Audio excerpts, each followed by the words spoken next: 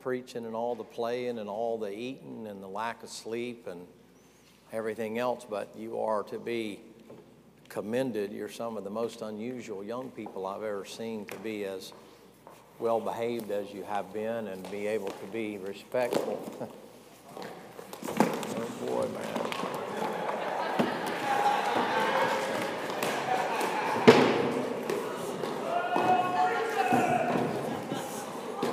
Well, I was going to let y'all out early, but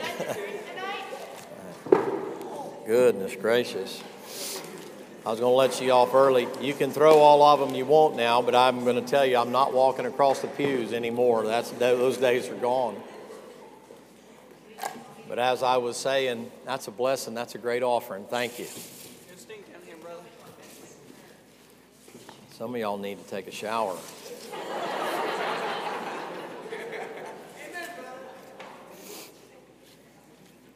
You've been unusual kids. There's one or two of you that hadn't learned the lesson yet, and I feel sorry for you. Your head's way too hard, and you haven't learned the lesson that God's got a hammer hard enough to break your head. I wish you'd learn without having to go through it the hard way. But the majority of you, man, what a blessing you've been around. You've been kind and complimentary, and you stayed awake and doing the best that you possibly can, and I really, really do appreciate it. I appreciate having the camp. I watch Brother Elliot burn like that. He's like that all the time. He's been like that all the years I've known him, and it doesn't matter where he is. He isn't just that way at camp. He's that way at home. He's that way all the time. He's that way on the phone. Sometimes when you get him on the phone like that, you have to go, Chief, hey, hello. And then he'll go, did I lose you? I'm like, I was just trying to tell you, I'm walking into a meeting. I just wanted to tell you about Jesus. I just want to tell you, you wouldn't believe what he just did for me. I was like, I got it, but I got to go, right? And I like to see somebody that's on fire for the Lord. Why don't you take your Bible and as you stand, turn to 2 Samuel chapter number 9. 2 Samuel chapter number 9.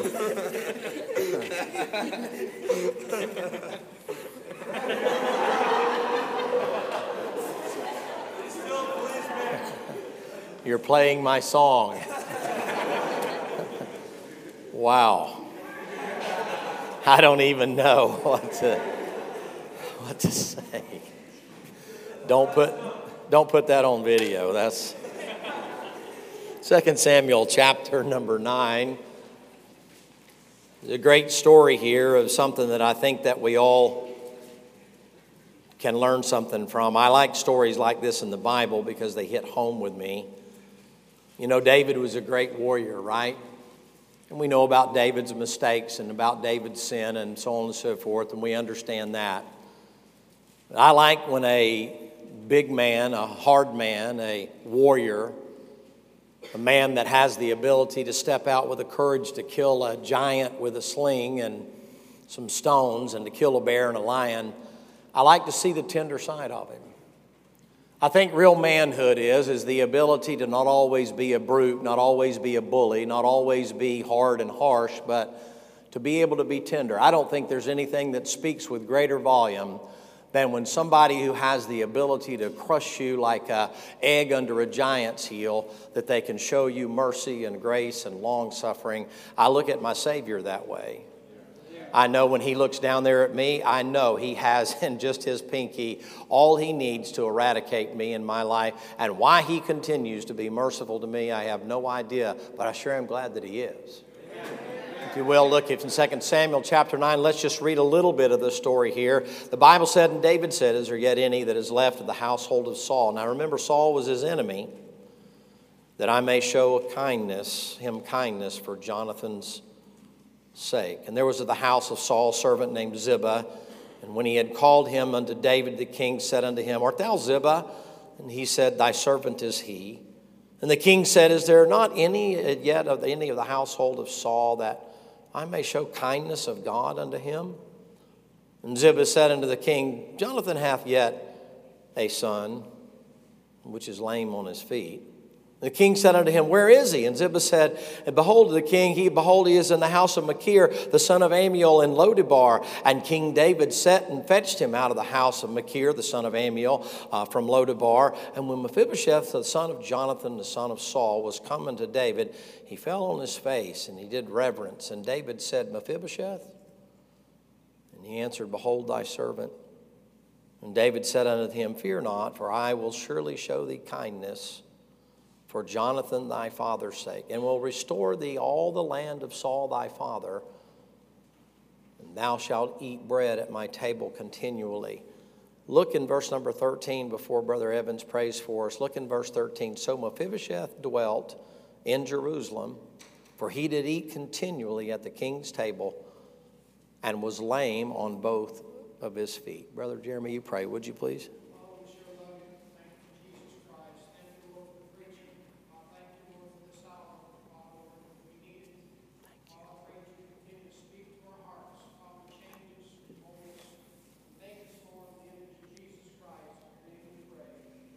Amen. Thank you. Can be seated. Thanks for being so kind to stand. And let me just give you a couple of things about this story. I think one of the greatest things about the story is it reminds me of what it ought to remind all of us of, in the sense of what the Lord did for us when he saved us. It reminds me of the fact that it took God's mercy and God's grace and God's kindness to send his only begotten Son. The Bible says, for God so loved the world, he gave his only begotten Son. But boy, the giving of that Son, he didn't realize was going to be met with a hammer and 3 nails, and he was going to be whipped and going to be beaten, and then wind up having a spear thrust in his side and nails put in his hands and his feet. They didn't really realize, they didn't know that when we read that story at Christmas time sometimes, you know, the little baby wrapped in swaddling clothes and lying in a manger, and suddenly was with the angels, suddenly a heavenly host praising God and saying, Glory to God in the highest, and on earth peace, goodwill to all men. And we talk about, boy, what a wonderful little baby that comes here. But what about having a baby greeted? And he came down here to be a gift in order for us to be able to get in who didn't deserve to get in. And I think about this, of all the things that a king would have going on in those days, that King Saul sitting there, and of all the things that the king could do, fix the economy, try to worry about running for political office, or all the things that people busy themselves with today. Of all the things that a king could do, David's musing upon his throne, sitting there thinking, maybe pondering, stroking his beard and thinking to himself. And of all the things he could think, it's found in the passage. He said, is there not someone of the household of Saul that I can show? Wait a minute, David. Saul is your enemy.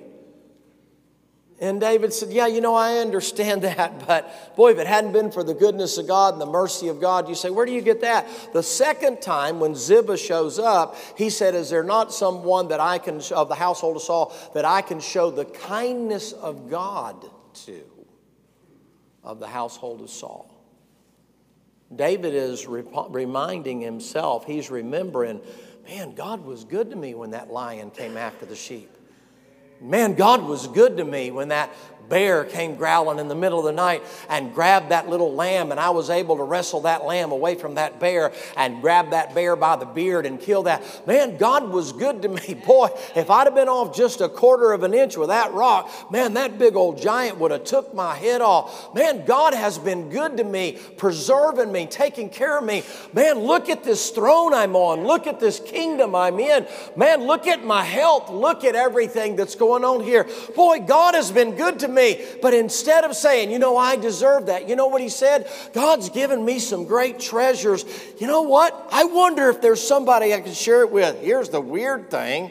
He shares it with his enemy. Saul was trying to always wrestle the kingdom from David after God had appointed David as the ruler. And all of a sudden, Saul gets jealous and he's trying to kill David. David even has an opportunity one time. Him and Abishai, they creep down to the camp and all that kind of thing. David has a chance to take his life. And David even feels guilty for cutting the robe of Saul off because he felt like he overstepped in touching God's anointed. He said, you know something, until God moves him out, I got no business trying to take that. God's given me so much, why am I trying to take anything? You study the life of David very long, you know what happens as he begins to get older, you find out when his own son Absalom gets up a whole bunch of individuals to come there to try to take over the throne. You remember the story? You know what David does? David's got his mighty men around him. I mean, these guys are guys that for entertainment on a snowy day with nothing else to do, a guy walks by in a pit and he looks down there and he sees a lion. He said, I got nothing better else to do. And so he walks down into that snowy pit, and on that snowy day, he kills a lion for entertainment. David's mighty men were able to kill hundreds of thousands of people in battle. Battle-hardened soldiers, even though they were old, they still had skills. And they come to him and they say, listen, king, your son is coming. Now here's what we're going to do. And they're starting to put the battle plans in array. And they're saying, king, what we can do is we can put the guys with the high ground here, and we can set up a four-square thing here. We can do this. Now you're going to have to be careful and stay and hold your position there. And then we'll release the archers over here. And you know what David said? David said, hey, it's not my throne. It's God's. And if he wants my son to have it, I ain't going to fight for it. Yeah. Let him have it. Yeah. King, you got to be kidding me. I mean, let your son have it. You realize this is a rebellion. This is an insurrection. I mean, you understand? David said, hey, listen, guys, what you don't understand is I was tending my sheep. I was the runt of the litter. When the preacher came over there and said, hey, they came and said that there's supposed to be one of the household of Jesse that's supposed to be a king, and I was out there, they never even considered me. They never looked my way. They never thought it would be possible. They went through my brothers, and they picked out one of my brothers. He's big, he's tall, he's strong, he's good looking, he's well read, he's very intellectual, really smart. Everybody thought that'll be who the king is. But the Lord told the preacher, men look on the outside, I look on the inside. And God looked out there and saw me just doing what I was supposed to be doing, tending sheep, and said, hey, do you have anybody else, Jesse, in the household? He said, yeah, we got a stinking red-headed, ruddy-complected little pin-headed boy out there doing a woman's job, taking care of sheep, but that ain't no king.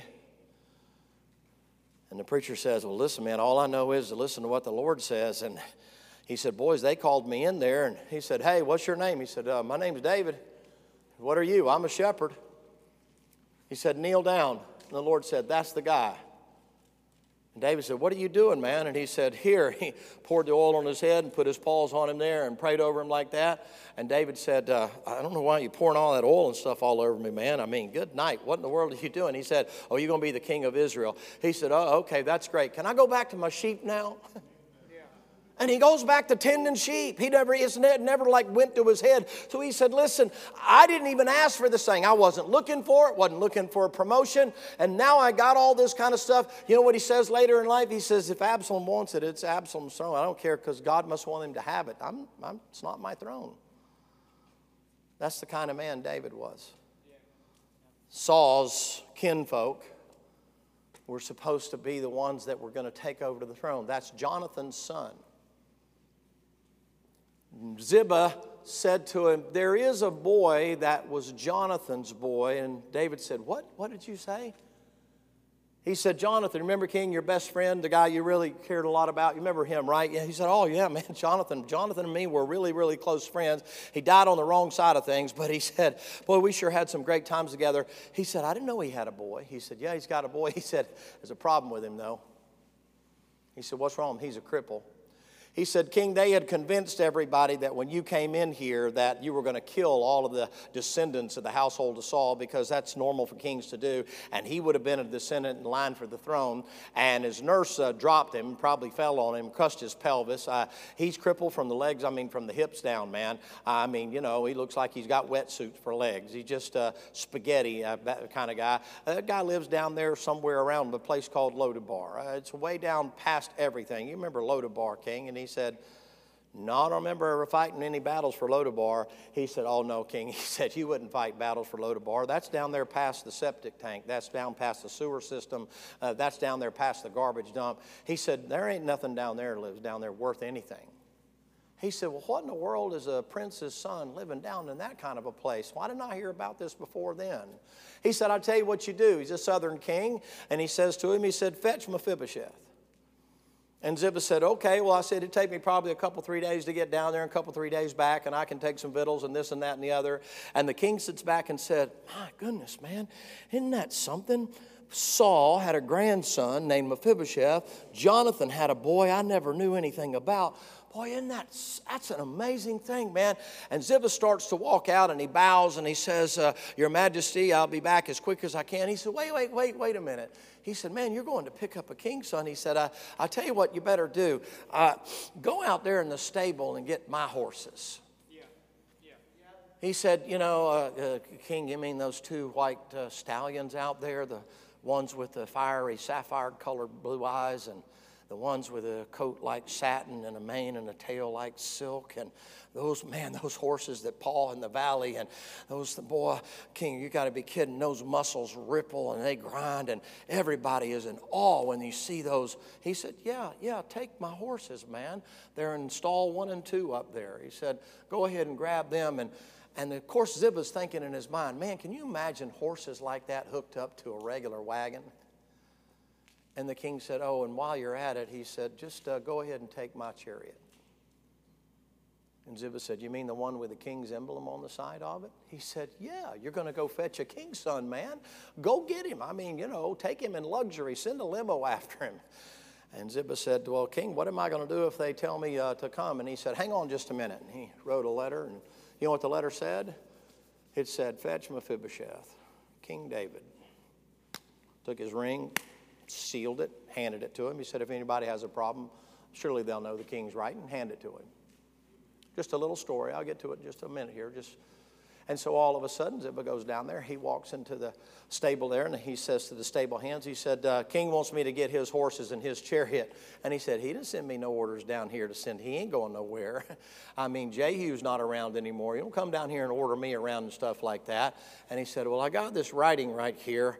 And the stable man looked at it, and he said, oh, hang on just a minute. He said, boys, bring out them horses, boy. Man, them horses, all of a sudden, that head goes up.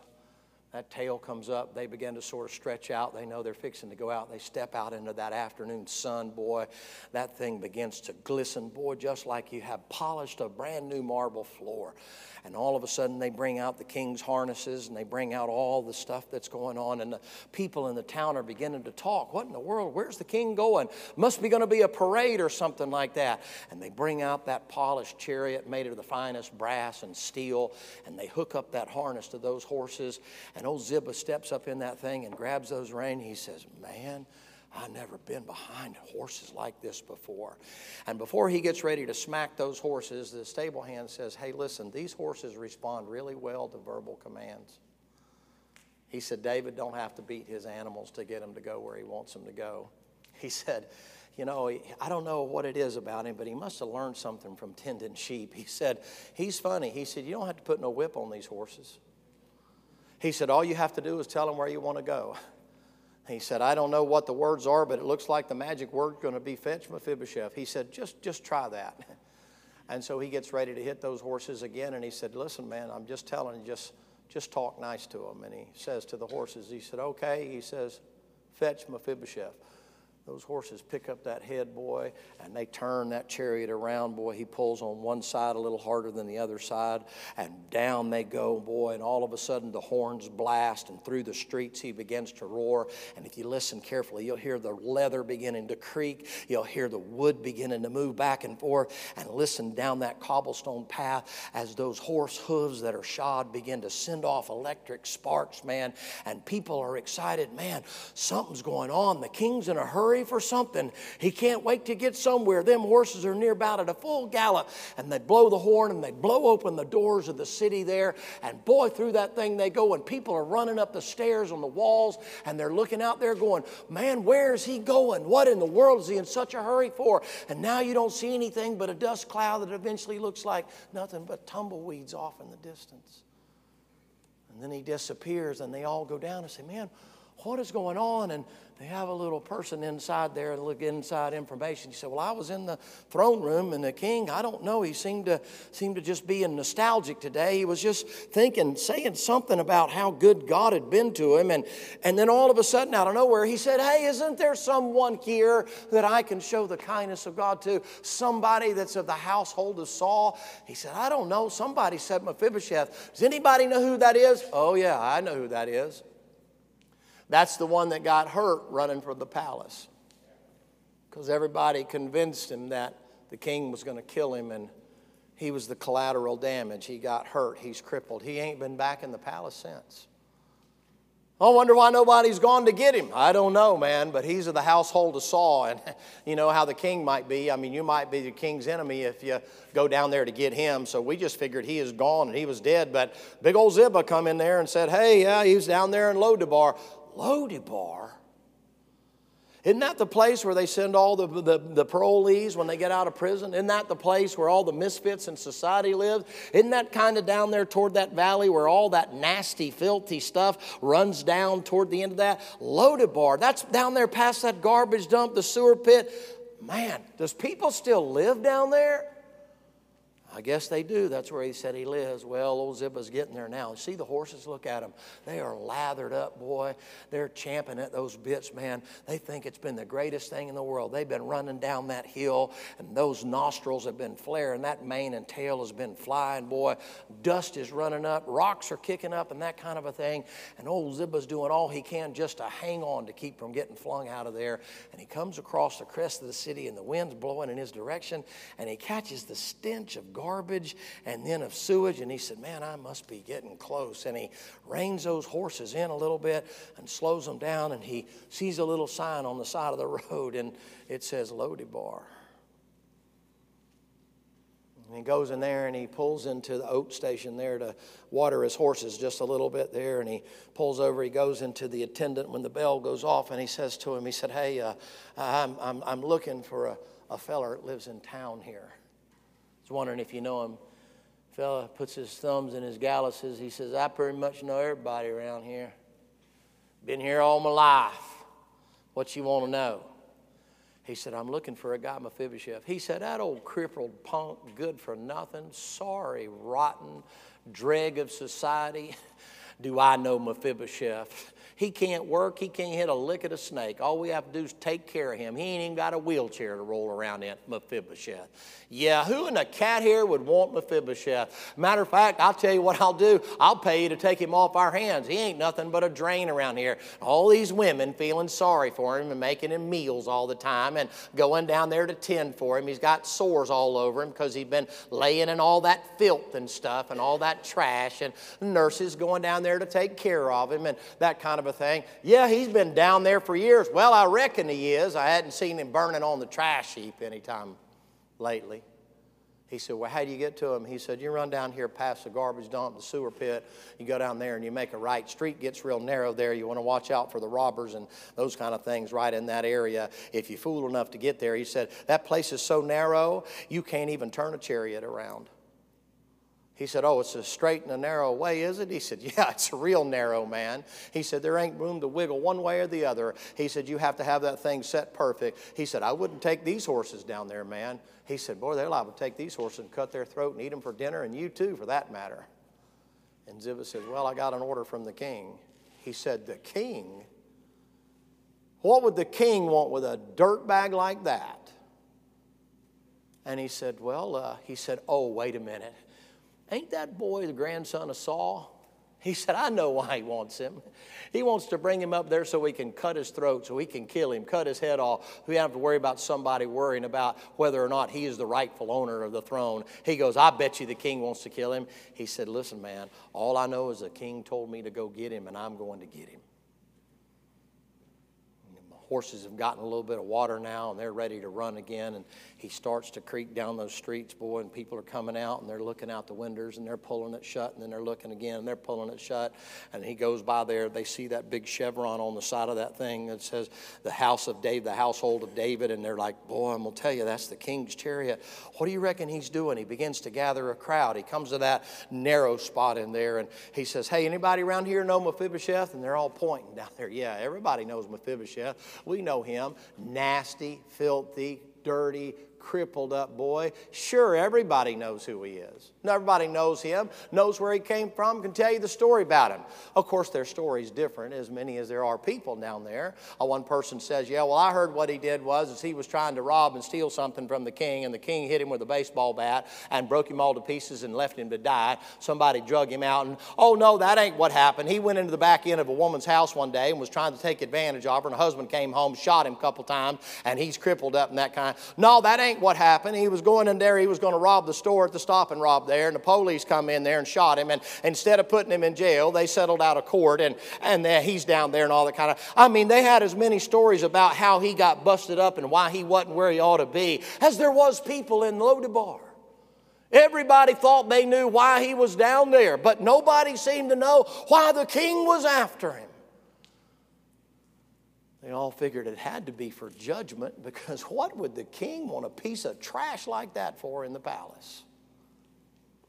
He gets down there and he looks off to the side of the road down there past the little slogged out places where the chariots had turned around in the past, or the wagons had been, and all muddy and messed up. He knows better than to get in there and get them horses all muddied up and trying to get stuck and that kind of a deal. He pulls those horses up there and drops the reins on their backs. Ain't worried about them running or nothing like that. And they're just sitting there blowing and got their heads down a little bit. And he walks up there and he gets there to that front door, that old tin shack made out of cardboard and stuff like that.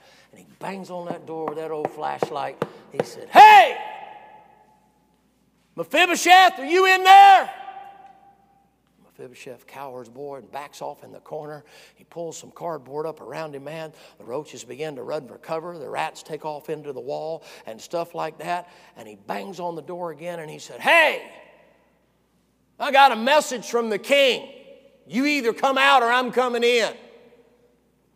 Mephibosheth said, well, I can't come out. He said, well, I'm coming in. And he rears back and he kicks the door off the hinges, and it flies everywhere.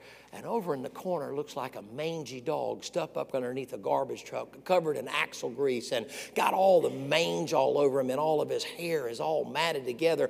What part of it is still stuck to him, and bare skin and sores all over him, and worms crawling in him. And there he is, and the stench is beyond anything even a rough soldier had ever seen. And he looks at them and he goes, you're Mephibosheth? And he said, that's my name. He said, give me your ID. And he looked down there and he said, man, the king made a mess having me to come get you. He said, is your daddy Jonathan? He said, yes, sir, that was my daddy. My granddaddy was Saul. He said, you used to be in the palace, boy? He said, yes, sir, I was about 5, 6 years old when I heard there was another king coming, and the nurse scared me slap to death, said the king was coming to kill me, and said that all the people in the palace didn't like me. Nobody in the church house loved me. They told me to run, and I went to running, and she tried to grab me up, and she fell over me and broke me all to pieces. And, you know, I ain't been back to the palace since the new king's been in the palace. But I grew up there. Boy, it was a great place, man. I was a little kid, man. I used to play army in the hallways, and I used to swim in the pools there and splash in the rivers. Man, I ate the finest dainties from all the thing. I mean, that old Jemima, she used to let me come into the kitchen, you know, and I'd come in there and she'd give me cookies and bread and stuff like that. Man, I'd swell up like a pig, like a puppy stuck his head in puppy chow, man. He said, she used to hide me underneath the table when they'd come in there looking for me. You seen Mephibosheth? No, sir. No, ma'am. I ain't seen him. No, sir. I ain't seen him. No, sir. Not at all. Where he's at? Boy, you better get on out of here now. Here, take this with you. She'd hand me a cookie and I'd scurry out on the backside, and they all want to know why I didn't want my supper and all. She's always feeding me and taking care of me, telling me Bible stories and stuff. Boy, we had such a good time over there, man. used to watch my daddy. He had a friend, and my daddy did, and they talk about things that he did with his friend and shooting bows and arrows together and climbing up hills and killing Philistine peoples or something like that. I don't know, foggy memory, but I kind of remember that. He said, "Are you done talking now? It's getting late outside." He said, "The king told me to fetch you." He goes, "What in the cat ear does he want with me?" And he said, "I don't know. He told me to get you, and I'm going to get you." And he said, "Well, good luck. You're going to get dirty if you pick me up or touch me, and nobody wants to touch me because of where I've been and what I've done. I can't crawl out there to your chariot. I can't even make it to the front door. That's why all that food's piled up over there. I can't do nothing but crawl along on my belly or slide along on my hind end, but I got so many bed sores and stuff and that kind of thing. It's just gotten to the point where I'm about starving to death." And old Ziba reached down in there and got legs like big old cedars and got arms like oak trees, boy, and he reaches down like a mama would grab a newborn baby and gets underneath the crippled legs on this side and that old weak arm and that bony body on this side, and he picks him up like this, like a crane is picking up a load of rocks. And Mephibosheth just hanging, scraggly beard, sores all over him, stinks like nobody's business, dogs all outside wanting to lick his sores to try to give him some relief. And he begins to walk. He gets out there and he reaches up there with one of them big old cedar legs and slings over here a sort of a ruby colored sapphire or red covered, scarlet covered pillar. And he leans him over in there and he says, "You got to be careful, man. If you drop me, he'll kill me. He'll bust me all to pieces, man. You can't imagine the pain I'm in. You can't imagine how much I'm hurting. You can't imagine how bad this has been for me, not just physically, but emotionally. You got no idea, man." And he said, "Listen, man, I got you this." He lays him into that chariot right there and sort of slides him up against the wall of that thing and takes a blanket and puts him over it like that. And he says, "Hey, wait, boss man." He said, "I remember that thing's on top of a mountain up there, isn't it?" He said, "Yes, sir, it sure is." And he said, "You know what's going to happen when you turn?" He said, "I don't have the strength to hang on." He said, "When you make that turn off of that last street down there and go up Main Street to go up to the palace," he said, "Sure as I'm here, man, all it'll take is one pothole, man, and I'll go bouncing out of this chariot, man, and I'm going to bust my head wide open." And he said, "Could you just kill me now? I can't take the pain anymore. That'll break me all to pieces." And he said, "Well," he said, "the problem is, young man," he said, "you have to come through these two big old cedar legs right here in order to get out of there, because the king told me to get you, and you got to go through me in order to get out. You don't have to hold on. I'll make sure that you stay in." Yeah. Amen. And he turns that chariot around and goes down that little narrow street. And the people in the town are saying, "Man, what a relief that roach bug's gone. Hey, did anybody want his house?" I mean, before they can even get to the end of his block, they've torched his house. "Yeah, we don't want you back, you bag of bones. You're good for nothing. Just draining all of our money. Goodbye, good riddance." King's going to kill him. You know, I heard King finally caught up with him, had a bunch of warrants on him, is what I heard. That's why they send him down here, special marshal's office down here to get him. Went down there and picked him up, cuffed him up, and stuffed him up. That's all they done. Hey, taking him up there to the palace, going to execute him. If they hurry, they'll get him before sundown. You know how they are. You know, they got to get it before the day's ended and that kind of thing. Must be wanting to do it before Passover or something. Who knows? And boy, up the road he goes. And then all of a sudden, you know how those horses get? They get late in the evening time like that, and they know that they're done for the day. The sun's beginning to set over the horizon there, and they turn those horses toward the city. And those horses take one look up at that city and say, man, we know where we're going. There's some fresh oats and water waiting on us, man. A little sweet feed mixed in with the corn. Boy, I'm going to tell you what. And one of them looks over at the other and they wink at each other. And this one right eye and this one left eye and said, let's go, man. And the next thing you know, Ziba says, whoa, boys, what are y'all doing? Whoa, what do you mean, man? We're going to eat. We're going to the house. And they're flying. And up the road they go, and then the trumpet blast. Be done here in a second. Up the road he goes, and on the top of the mountain, top of the road up there on the wall around Jerusalem, God blows the horn. Send a runner to the king. So Ziba's coming. The king said, can you see whether or not he got the Mephibosheth in there? Can you tell? The king can't tell from here, but I can see a cloud of dust, boy. I mean, they are coming, man. Jehu must be driving wildly. He said, good night, man. He's all over the road, boy. I mean, he is wide open, king. I never seen them horses run so hard in all my life. King said, good, man, good. He said, call the stable man, tell him to get him some fresh oats and sweet feed, and also down there when they get here. He said, but before he goes to the stable, he said, tell him to run him by the front door. So he radios to the guy, the chauffeur, the thing. He says, hey, Ziba, the king says, bring him to the palace. And he said, man, you don't want this bag of trash at the palace. I mean, it might be something you drag in the back door, but for the God's sake, don't bring him in the front door. If you lost your mind, it's insanity, man. You must be crazy.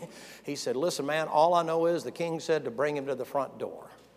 He said, okay, man, I'm going to bring him to the front door. Boy, them guards come along there. They try to stop him from coming in. And this time now Ziba's wore out. Sun beginning to set. The sky's beginning to turn red over there and beginning to dip off in the horizon there. And he holds up the thing right there. And they recognize the king's writing and say, okay, man, that's as good as King James right there. King David said, fetch Mephibosheth. Yes, sir, Ziba, you come right on through here. And they look over in that chariot and they're like, oh, my goodness, man.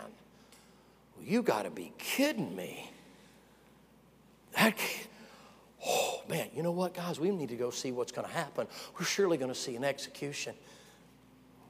Pull up into the front of the palace, and the horses stop and stand just as still. Their back twitching. They feel a fly land on their back. They just twitch just a little bit to try to get that fly to move on about its business. And all of a sudden, Mephibosheth realizes, man, I know where I'm at. We've stopped. All the servants are out on both sides of the staircases there. They're coming out of the palace and stuff, and they're making ready for this special envoy of this individual that's supposed to be there. I mean, they're expecting it to be a prince. They're expecting to show its royalty and all that kind of stuff. And the stench of what's coming up in the car, it smells from the chariot. It smells worse than the horse's hind end. It's just... man, what is that smell?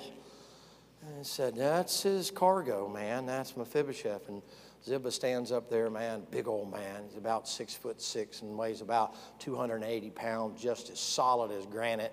And he stands up there, and the king comes out, and he bows his head like that, and he says to the king down this way as the king starts down the stairs, he said, you said to fetch this bag of trash. He said, what'd you say? He said, I said Mephibosheth, sir, Mephibosheth.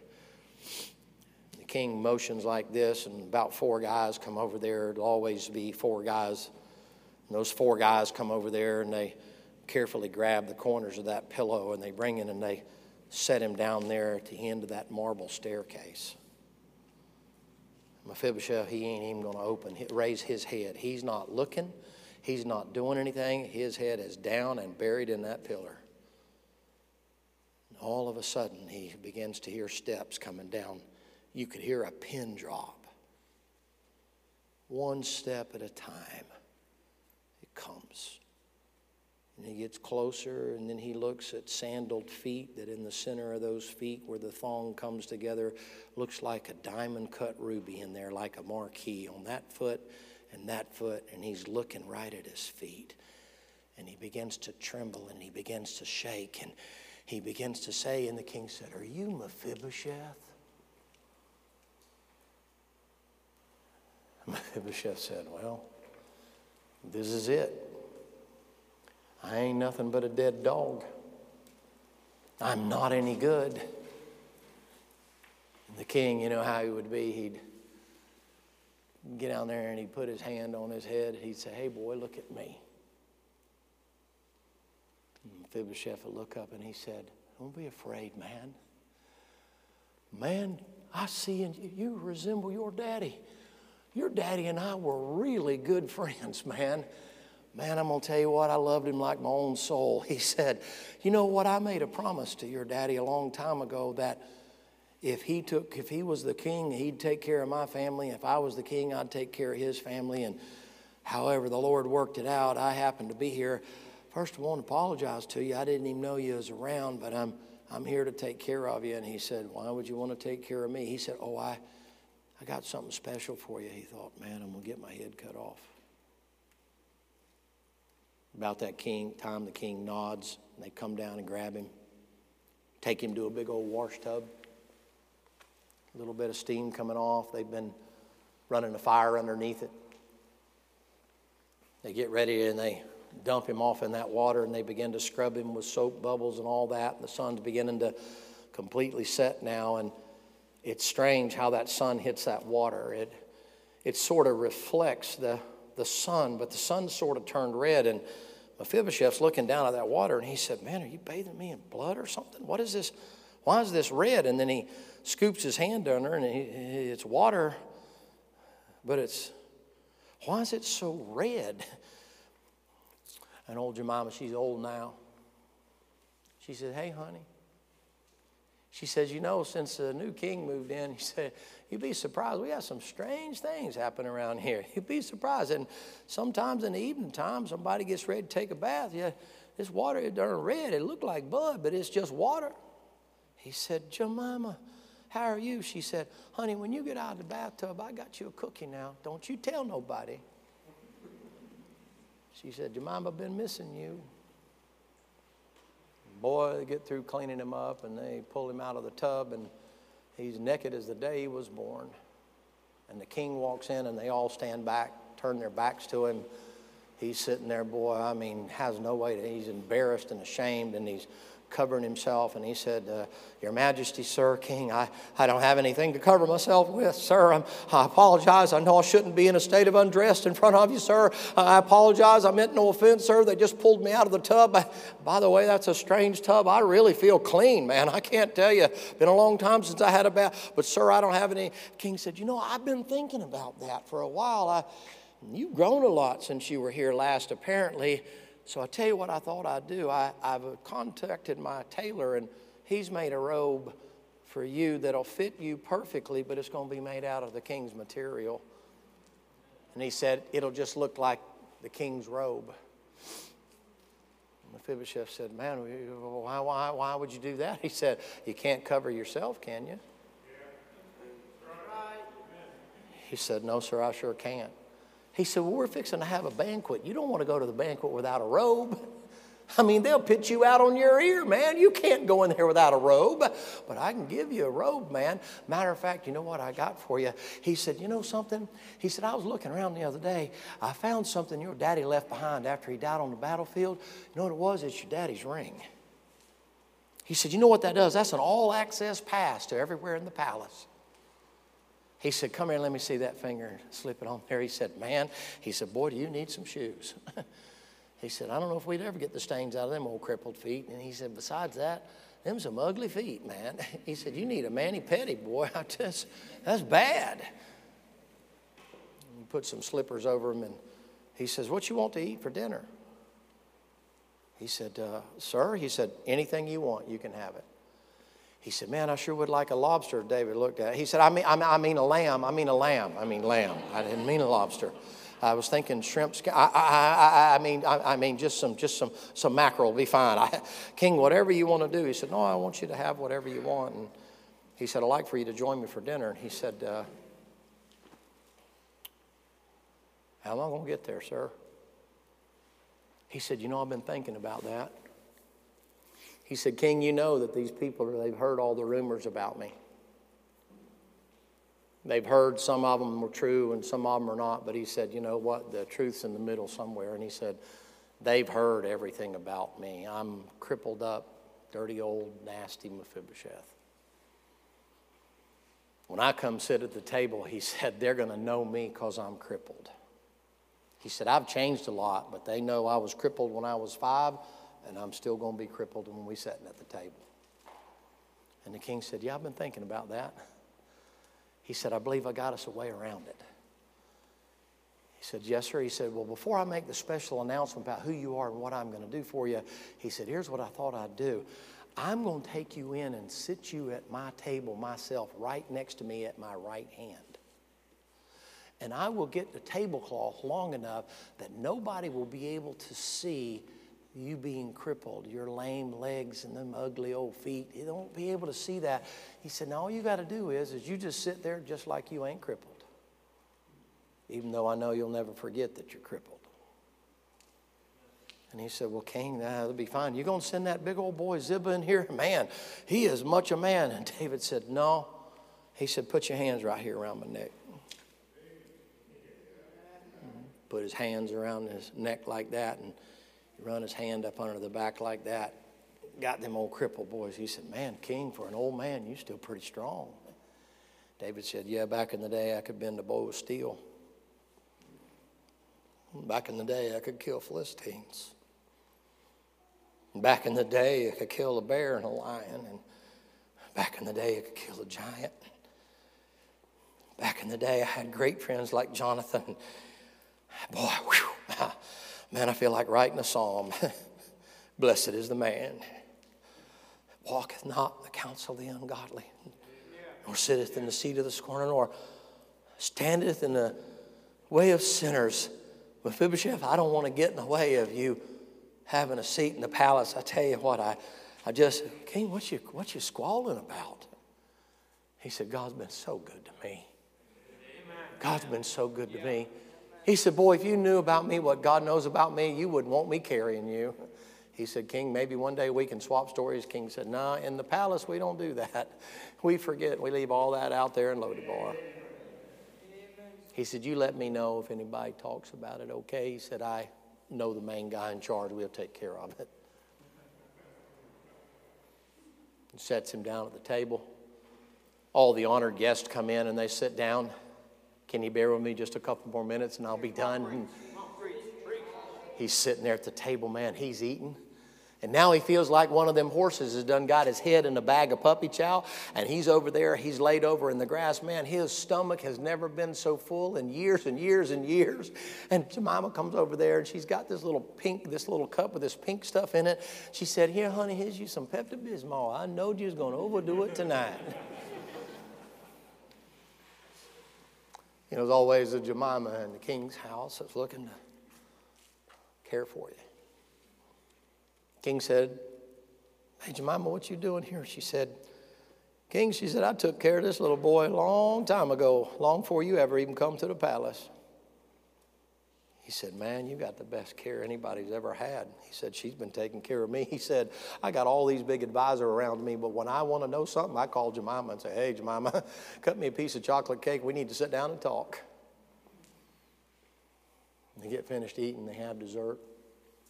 Baked Alaska. Flaming. He can't hardly hold his eye. He's trying. He's so tired. He's so wore out. Life's been so hard on him. He's been through so much to be so young. He's just wore out and the pressure's coming off now. And he just can't. He is trying his best to stay awake. He can't keep his eyes open. The king said, you sleepy, son? And he said, yes, sir, I'm pretty tired. He said, yeah, the Lord told me one time about a fellow named Elijah that got real tired under. He said, what? Who is it? He said, no, wait a minute, that's later on. Never mind. He said, I'd like for you to stay here tonight.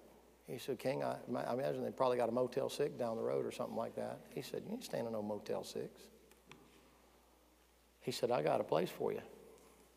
It's your daddy's old room. He said, you know, he used to sleep right over there next to the king. It's where your daddy's room is. I kind of vaguely remember that. And David said, well, we've done a little remodeling. Why don't you come in real quick?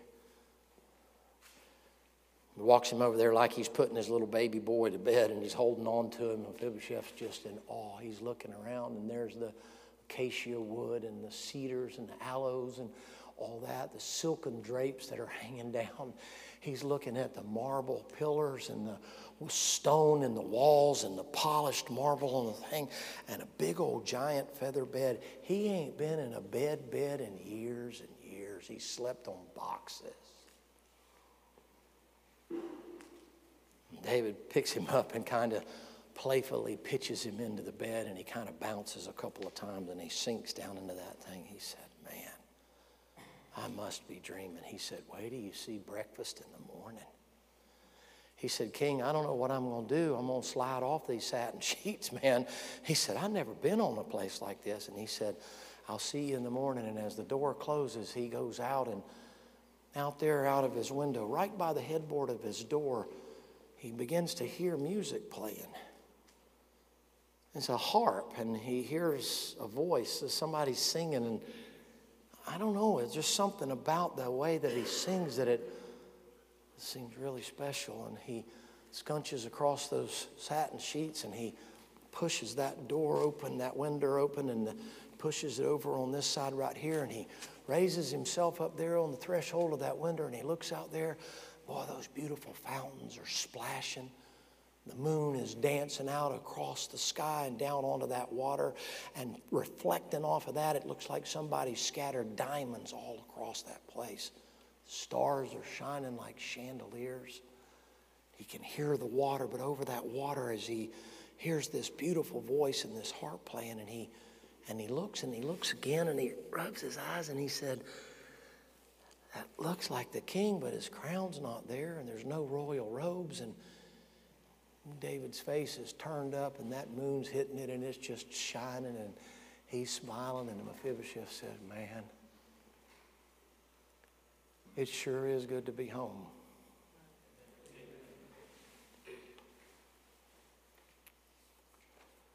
Preacher, why don't you tell me that story tonight? Well, if you got saved, he came down and picked you up out of a place like that. If you're out of fellowship, you know what? He'll send somebody to come get you out of the pig pen. Would you like to come home to the King's house tonight? And wouldn't that be a great way to end a meeting? If you've never been to the King's house to be saved, wouldn't tonight be a good time? I think the prodigal son, father, sat up on his roof every night. I think he penned some words to a very famous hymn. He'd look out there into the horizon every evening as the sun dipped below the horizon.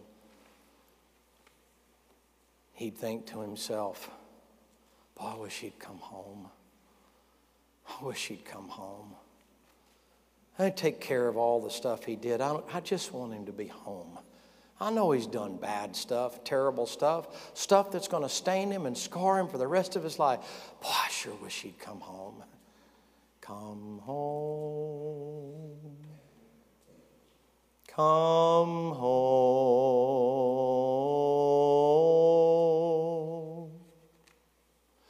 Ye who are weary, come home.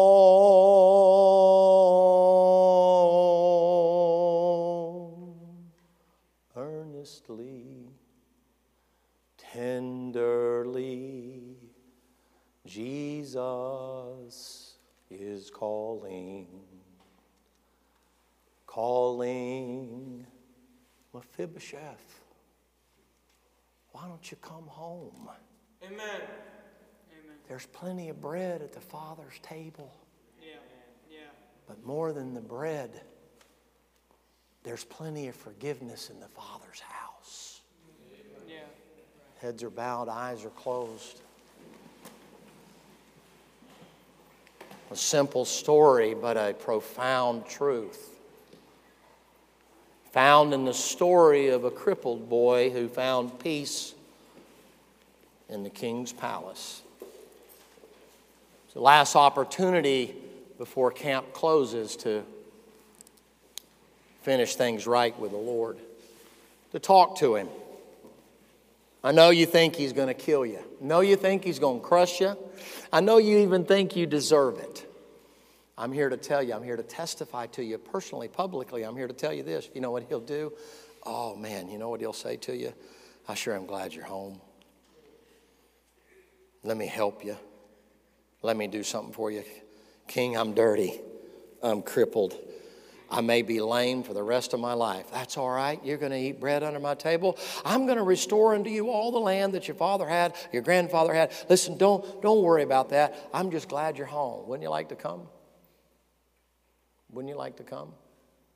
As heads are bowed, I'm going to pray. And if God spoke to you, don't wait. This is a great way to finish things. You say, where?